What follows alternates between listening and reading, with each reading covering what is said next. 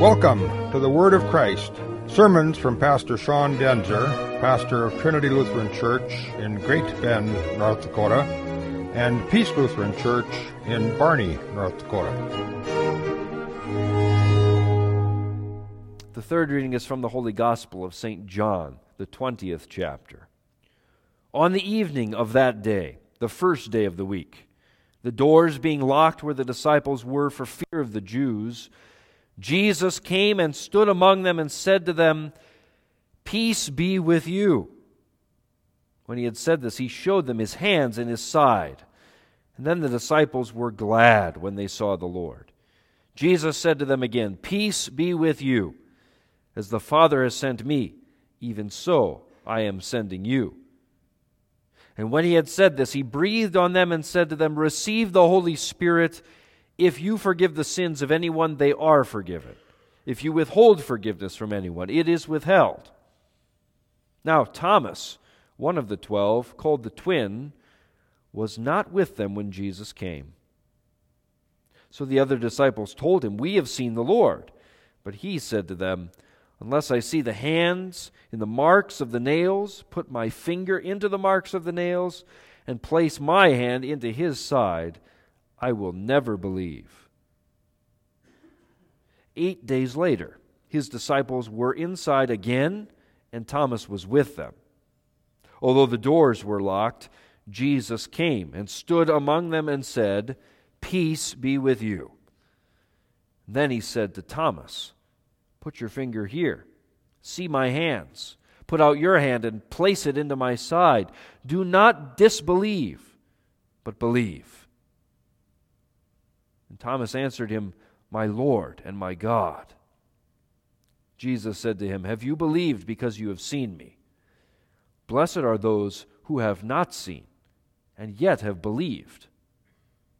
Now Jesus did many other signs in the presence of the disciples, which are not written in this book. But these things are written so that you may believe that Jesus is the Christ, the Son of God, and that by believing you may have life in his name. Alleluia! Christ is risen. In the aftermath of the Easter Day bombings in Sri Lanka this week, the internet and the social media quickly got past all of the grisly reality of sorrow and death and on to what it considers most real in this life: political posturing.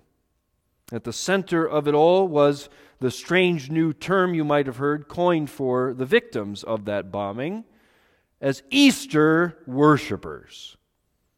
Now that term doesn't really fit us very well, I suppose. For this reason, we don't worship Easter. We worship Christ, true God and man, risen bodily from the dead. The disciples rejoice and are glad only once they have seen the scars. Thomas demands, and Jesus is very willing to offer to see and to touch these wounds. And that, in and of itself, is not evil or faithless. For if it is not the same Jesus, the very same living body that was dead 3 days earlier, cold and lifeless in the tomb, then there is no cause to be glad. No need for any worship, and no point to Easter. If Christ be not raised, our faith is in vain, and we are still in our sins. We're the most to be pitied. But indeed, now Christ is risen from the dead. He is the first fruits of all who sleep. He comes forth revealing the wounds that have made our peace with God. And he comes declaring the very same message: "Peace be with you. I forgive you all your sins." No, we do not worship Easter. That name, Easter, which is pretty unique to English or to German, it isn't even a terribly important word to us as Christians. Though many have repeated it across the internet and on the History Channel, the origins of our high feast, Easter, have absolutely nothing to do with pagan Germanic festivals or ancient false gods with similar sounding names like Eostra or Ostara or anything like that. The feast that we celebrate comes from the Passover, and its original name in all languages and in all places was Pascha, Passover. Just as we heard last Sunday in the epistle, Christ, our Passover, has been sacrificed for us. That is why we keep the feast. We worship Him, the Lamb. We worship Christ. And what is more, it is He who comes into our midst. It is not we who gather to worship and to call upon Him and see if He will come down. No, He gathers us together around His Word and around His name and around His sacrament so that He might bestow His peace on us. But now consider this, that we might also be willing to set aside our offense and maybe even bear with this term, Easter worshipers. And I think we could also wear it with some honor as well. Because you've heard today in the gospel reading, 8 days later, the disciples were again gathered, Thomas being with them this time, and Christ came again and appeared to them, bringing His peace. From Christ's resurrection to the next Sunday to the next first day of the next week, Christ's disciples keep gathering together in His peace. That's what we see all through the Bible. That's what we know from all of the 2,000 years of Christian history since Christ's resurrection. We do it too. And we do it just like Justin Martyr explained it so well to his detractors in his day in the year 100. Think about that. That's only 70 years after Jesus died and rose. He said this, "Sunday is the day on which we all hold our common assembly, because it is the first day on which God made the world, and Jesus Christ, our Savior, on the same day rose from the dead. He was crucified on the day before Saturday, and on the day after Saturday, which is Sunday, having appeared to His apostles and disciples, He taught them these things, which we have submitted to you also for your consideration." Sunday after Sunday, every 8th day, we gather without fail, convenient for us or not, in honor of the resurrection of Christ. So in this sense, maybe yes, we are Easter worshipers. But, and this, dear saints, is a severe criticism of us. Christians are not mere Easter worshipers. I suspect that is what bothers many of us about that term. It's the implication that some of the victims who died in Sri Lanka last week in those bombings probably were only killed because it was Easter. As if it were not Easter, then there wouldn't have been so many people to be killed. That's our experience, and shame on us for us. In America, that would certainly be true. If you want to kill as many Christians as possible, you have to do it on Easter, and you'd kill hardly anyone the next week. We break our attendance records only for one day out of the year, it seems. But that is not such a grand, happy thing. It's a pretty shameful one. For where are all those people today? Is this not Sunday also? Is this not also the day of Christ's resurrection? Is He dead again this week? It was a shame that Thomas was found, or was not found, with the disciples that first Easter. Notice, he did not make the mistake again. Now, we have all of our jokes as Christians about Christers, the people who come on Christmas and Easter, or CEOs, the people who come on Christmas and Easter and other occasions. But that's not very funny. And it's a rather severe misunderstanding of what Christianity is. To treat one day as holier than all the others, that is not required of us in the New Testament. We observe the church year with its feasts out of our freedom. And any holiness that our calendar has come to have has that holiness because of the Word of God that is preached on that day, not somehow from those days themselves. What is more, Sunday, Easter, if you will, these are not designed to be once-a-year festivals at all. Far before there was an Easter celebration, there was Sunday. Easter was every week. We all gather on Sunday, each and every week, to celebrate the resurrection. Now you see the great logic behind what the church has done and what our confessions have said, that we also ought to keep the feast each week also on Sunday.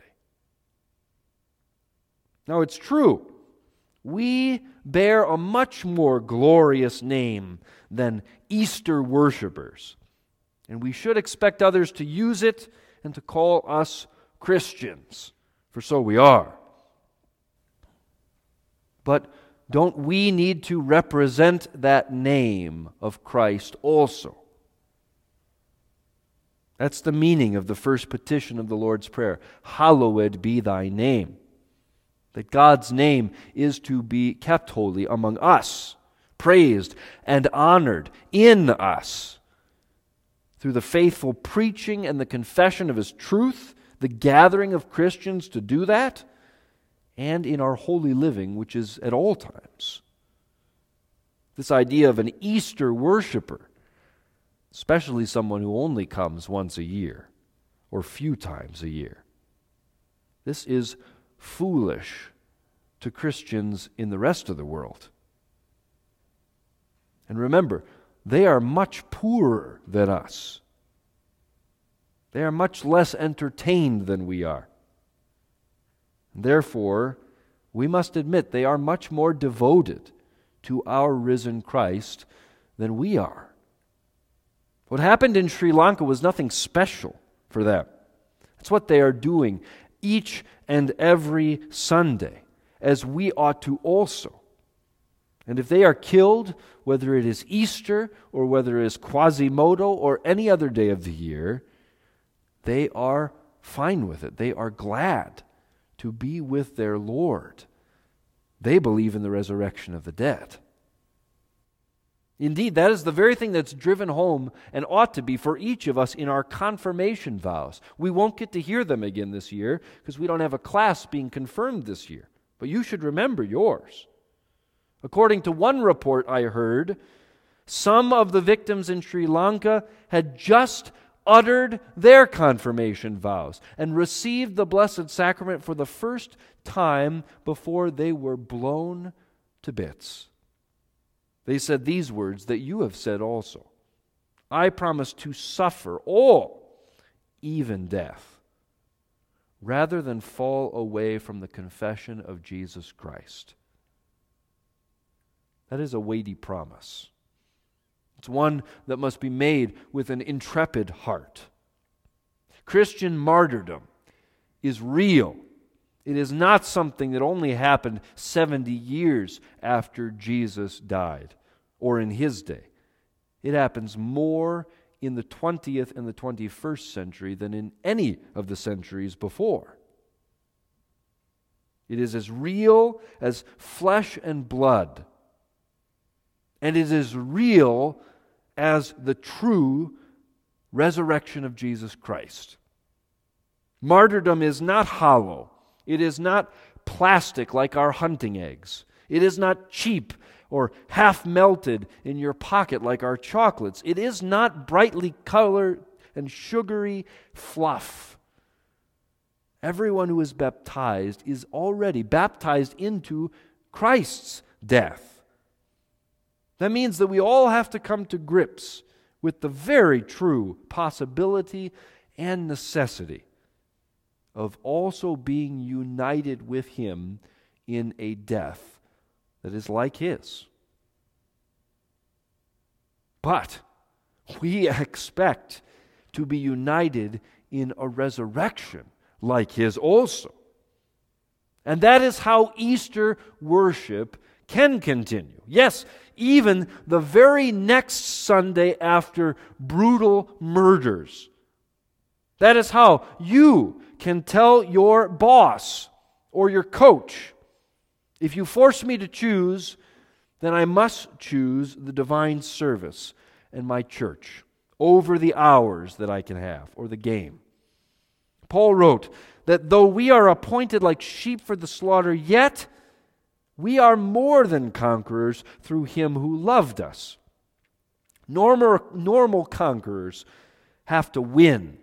They have to survive. And they have to please others. That is not us as Christians. We die. We lose. We face hatred. Sometimes we don't even get the dignity of being called our real and true name in the paper and on Twitter. So what? We will rise from the dead. We have, even now, eternal life. We follow the divine man who has beaten death, my Lord and my God. What are we afraid of? We are Christians by God's grace. Easter worshipers, perhaps, but just as much Good Friday worshipers, Holy Thursday worshipers, definitely Quasimodo Geneti worshipers. We are newborn infants, born from above in the waters of holy baptism, and that is why we come crying, singing, craving the pure spiritual milk of God's Word and His blessed sacrament. Our Lord is risen, and He is present with His church week in and week out. Locked doors, burned roofs, broken fans, bombs and blood do not stop Him. Death itself could not hold Him. Hell could not handle Him. It spit Him out like the whale spit out Jonah. He is alive. He is bearing His blessed marks of salvation to us, bringing the life-giving fruits of His wounds to our lips, washing us in the water from His pierced side, and bringing the blessings of His word, the blessing of His peace that brings order in the midst of all this world's chaos. And is that not the very word that our divine service hinges on? Peace. When the risen body and blood of Jesus Christ are held up before your eyes to make us glad and to invite us who do not see, yet to believe and to taste and see that our Lord is good, what is it that is said to us? These very words: the peace of the Lord be with you. And it's not just on Easter, but the peace of the Lord be with you always. Every 8 days at a minimum. My Lord and my God, how our brethren in Sri Lanka have shown us what is really important. My Lord and my God, how Thomas and the 11 have taught us what truly brings gladness and comfort and peace. Remember, dear saints, who has given you your name, Christians. And do not be afraid what man can do to you. Alleluia. Christ is risen. Amen. The peace of God, which passes all understanding, keep your hearts and minds in Christ Jesus.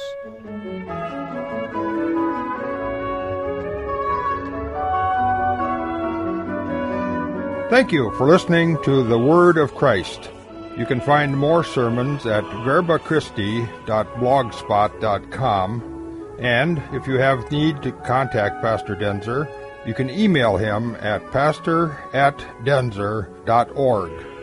That's pastor@denzer.org. Let the Word of Christ dwell richly in you. Amen.